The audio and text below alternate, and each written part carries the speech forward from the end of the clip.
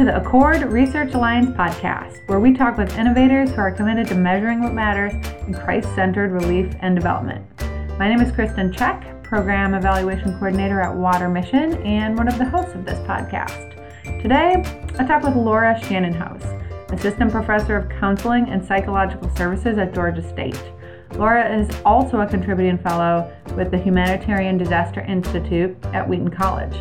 My conversation with Laura was so rich, I will be releasing it in two parts, as it was impossible to decide which content should be cut. So on today's podcast, part one, we discuss the psychology of religion and spirituality, Laura's work in disaster research, and the value of spiritual first aid.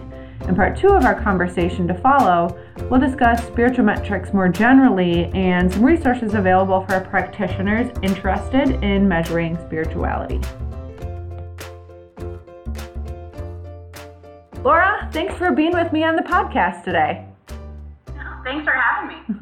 So to start, I guess to give a little preface here, so you and I met last month at the Spiritual Metrics and Research Intensive at the One Accord Forum in Ridgecrest, North Carolina, and there you shared with our group a couple different resources on measuring spirituality, the topic of spiritual first aid and spiritual coping, religious and spiritual coping. So I really wanted to get you on the podcast to kind of flesh some of these topics out a little bit more today. So I'm really looking forward to hearing from you today. But I guess to just start us off, could you please tell us just a little bit about yourself and maybe how you came to be involved in the psychology of religion and spirituality and disaster research?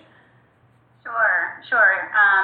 I'm an assistant professor at Georgia State University. I work in a department called Counseling and Psychological Services where we train counselors and psychologists, so as they're kind of developing into helpers. And so I do research on crisis and disaster, so that's my area of interest and specialty.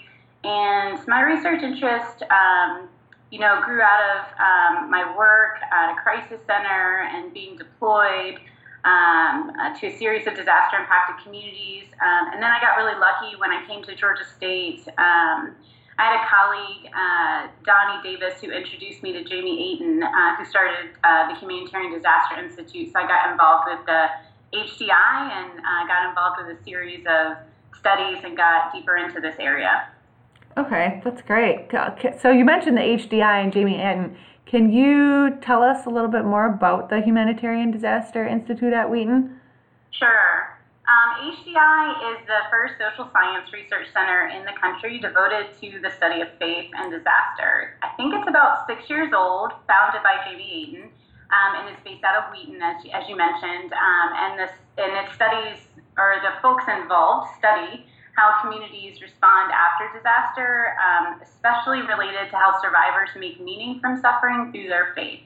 So the mission of the Institute is to help equip churches to care for a disaster-filled world. Research is conducted to create resources for survivors, those that assist and help and support survivors through the disaster, and then for researchers to kind of advance knowledge in this area. So there's multiple faculty fellows working on different disasters at different universities that are affiliated with the Institute. That's really interesting. Yeah, the Accord Forum was the first time I'd heard about the HDI and the work that y'all are doing there, and it's just so timely and relevant and necessary. And I really like the aspect of not just being sort of an insular research consortium, but this focus on equipping others to do this work too. That's really great. Yeah, that's a core part of this. So thanks for catching that that piece. Yeah. Well, certainly we can't do it alone. So the more people we can enable, the better. That's great. Wonderful. So I wanted to ask you specifically a little bit about the psychology of religion and spirituality. So can you tell us a little bit more about what that discipline is? Sure. And I'm new to this, so I've been working on these studies for a little over a year now, so I don't want to claim to be the expert specifically on this body of literature, but I do feel like I have some things to share for sure. Researchers have found that religious and spiritual coping play a critical role in the recovery process after a disaster. So it feels like a pretty important area to study if we're, as counselors and psychologists and as helping professionals and as, faith-based organizations active in disaster, to know about religion and spiritual coping. Those impacted by disasters actually often prefer to receive support from someone that acknowledges the importance of their faith, and they tend to seek help from informal support networks such as friends and religious and spiritual leaders. So it's important, that we are equipping these communities to be who they need to be for others.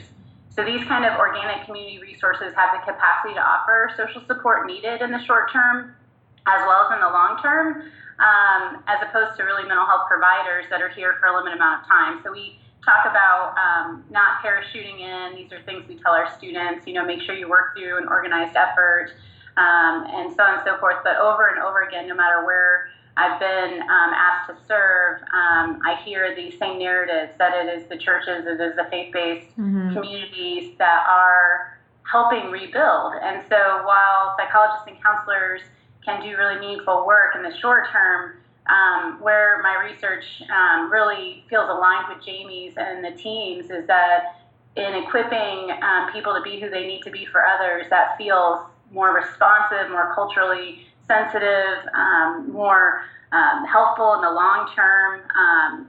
So the other thing about the psychology of religion and spirituality is that disasters seem to be a really unusual form of crisis. I study lots of different crises, and they feel unusual because they're heavily laden with this kind of existential content. So folks often ask themselves, or they ask God, how did you let this happen, or am I being punished? So they have these kind of faith-based questions, and they often turn to their faith to make sense of suffering. And so it feels like this area is just critical for, ecumenical or non-faith-based helpers to know, in addition to, faith-based communities as well. Yeah, that's really interesting. So would you say that disaster response organizations, Christ-centered disaster response organizations would benefit from having training on the skill set to be able to offer that to the communities that they're serving in disaster response? Absolutely. There are these opportunities, and so when I've been deployed, whether it be like Baton Rouge or Katrina or, internationally, there are these moments where you might be rebuilding or helping, by giving food or water, or however your ministry works, where there's these windows where people have this questioning of their faith, or these windows or opportunities to be able to engage in a really meaningful way. And so I think it would be tremendously beneficial for faith-based organizations to have this kind of training, to be able to even more be who they need to be for others, kind of from a psychological and emotional and spiritual lens, as well as from like getting the services there that are needed. So it's kind of like the opportunity to be there feels like it's even more so with when efforts are already underway. Am I making sense? Yeah, absolutely. Because I was thinking about it in the context of, any kind of organization like you mentioned, whether it's your giving emergency food or water or whatever kind of assistance it is. For Christ-centered organizations, like Water Mission, we are giving the living water. We're giving the living water message. What we're doing, providing, life-saving need to people, safe water in these situations. It's also through the conduit and the message of Jesus Christ. And so adding in that component of, I guess, maybe more intentional or meaningful spirituality, like you said, from a psychological standpoint, I think would probably not only be beneficial to staff from these organizations, but like you mentioned, also the people that we're serving, because really we might be serving a material need first and foremost, but there's a deep, deep spiritual need for people who are in these situations. Oh, you just said it beautifully. It reminds me of, I think one of my first deployments was to post-Katrina New Orleans, and this was part of the heart of what we were trying to do, was rebuild classrooms for a charter school, which is where we were asked to kind of serve. And in kind of rebuilding the classrooms, like mucking out the school, these stories would start to come out. So from a psychology or a counseling perspective, it kind of flipped it around for me, where I really just kind of started to see counseling and psychology totally differently. We weren't sitting face to face,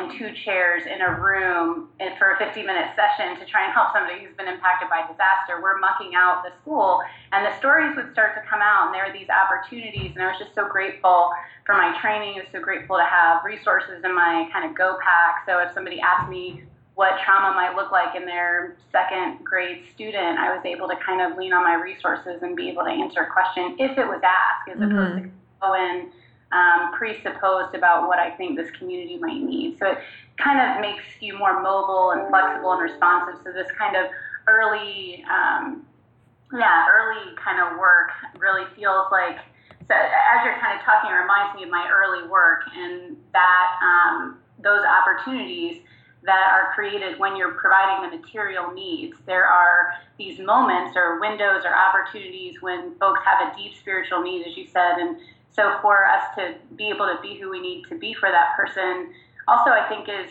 healing and meaningful for us, too. Mm-hmm. Yeah, definitely. That's so interesting. I could talk about this all day, but we did have some other things we wanted to get to in this podcast, too. So I wanted to bring up, first and foremost, this concept of spiritual first aid and spiritual metrics more generally. So to be honest, when you and I were at the research intensive last month with One Accord, it was the first time I'd actually heard the term spiritual first aid. So for those of us in the audience who they might be in the same boat as me, can you explain what that term refers to? Sure. Basically, out of the work of the team at HDI, we have developed a new kind of intervention, a new disaster response way of working with people. So it's an evidence-informed disaster response intervention. We have a manual that we've created and it specifically is to equip faith-based communities to be who they need to be for disaster survivors. It's grounded in 40 years of research on the psyche of religion and spirituality. It's intended to reduce distress, increase stabilization, foster positive religious coping. And so the process is pretty simple. And kind of connect with humility first, provide practical presence, and then we really assess needs and then respond. And that's pretty simple, a simple process. So we lean on kind of the works of Josh Hook and Donnie Davis in approaching helping with others from humility, so being sensitive to the worldview and faith tradition of the survivor. So we kind of, and this is hard to even say because I know we do, God's work. So we ask people to kind of guard against proselytizing at times in which people are really vulnerable potentially. So when survivors are in a vulnerable place, we don't want to take advantage of that, but when we are who we need to be for them, that is, like you said, with Water Mission, that is, a way of, doing ministry and being who we need to be for others. So, this is kind of it's just a very simple intervention and manual that helps us focus on the actual needs and the specific needs of each survivor. So we kind of identify these needs and then we respond accordingly. And so the domains, the needs are kind of in these 5 domains, and we have an acronym called SOULS to kind of help us remember what the domains are. So SOUL stands for stress, others, ultimate, loss, and suicidality. So we have stress reactions. We need to be connected to others. So we need to be assessing how connected or disconnected we are with others. what our relationship is with the ultimate, in terms of, and that's our ecumenical way of saying, how are we doing with God? Like, are we questioning God? Are we feeling supported by God? Loss is a common term in the disaster research literature. It's kind of Hubel's conservation of resource loss theory. So we get into resource loss with the L, and then suicidality, because folks can kind of think about ending their life when they've had so many stressors pile up. So those are our needs that disaster survivors have, and then spiritual first aid just teaches us to kind of listen for those needs. And then we have, like, we call it a souls chat. We just have a souls chat. Anybody can do spiritual first aid after getting the training and looking through the manual. And then by doing this, we believe that we're fostering positive religious and spiritual coping. Okay. Yeah, that's really great. So when would you say that spiritual first aid could be used, or how might it be used in disaster response?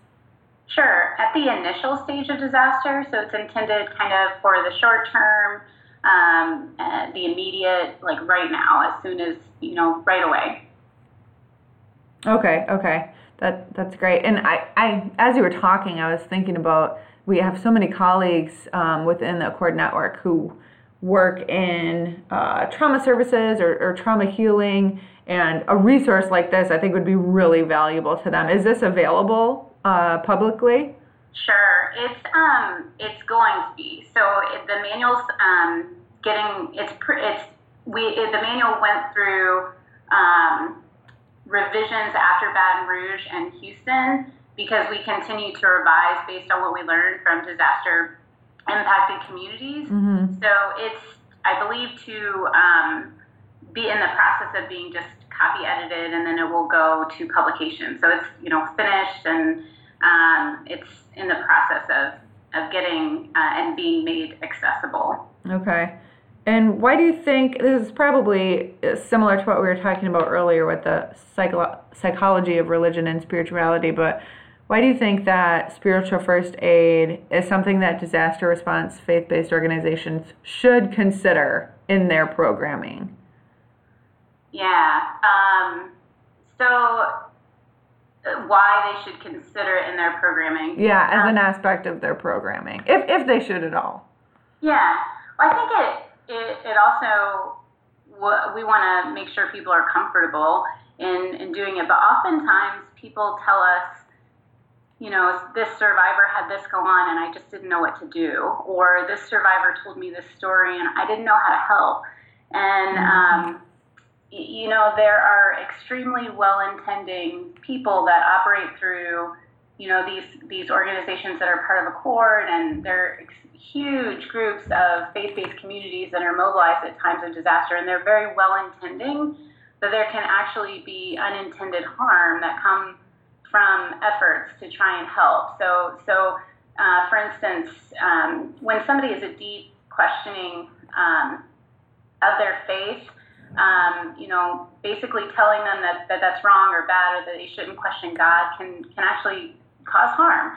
So, and it's not intended to cause harm, but the person can feel further isolated. They can, even when they're struggling and suffering, they can actually feel even worse about themselves if they're having these kind of questions.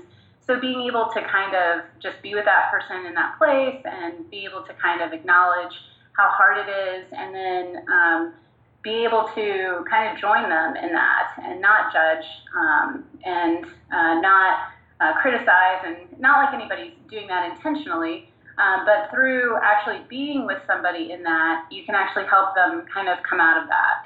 So it's kind of a complicated answer, I guess, but I would say, to do the most good, and to do the most good you can for as many people that you can, and to be more helpful and optimize the services that are being delivered, whether it be material services or other kinds of services. There are these opportunities, so to capitalize on the opportunities that are there to respond to spiritual needs, because you already are. So it's kind of hopefully intended to enhance the efforts underway. And folks have a sense of this. They can kind of feel in their intuition, their gut, I didn't know what to say. I didn't know how to respond. I feel like I might have hurt somebody's feelings. And I'm not sure what to do in this moment. And so we're hoping that spiritual first aid just gives a really concrete intervention through our acronym of having a souls chat with people that kind of just equips people with just really good skills to be able to address those spiritual questions. Yeah, that's a great answer. I think it seems to me like for our folks who do disaster response, that maybe doesn't have a very overt, let's say, sort of ministry or ministering component to that work. I think equipping them with this toolkit of spiritual first aid probably would go a long way into enabling them to really address the issues that are going to come up in a disaster response situation. That's right. Mm-hmm. Okay, great.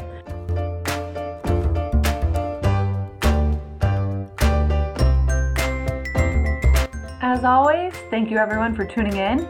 Make sure to subscribe if you haven't already and email us at ara@accordnetwork.org to send ideas about who we should talk to next or any other suggestions you might have on what you would like us to unpack on this podcast. Until next time.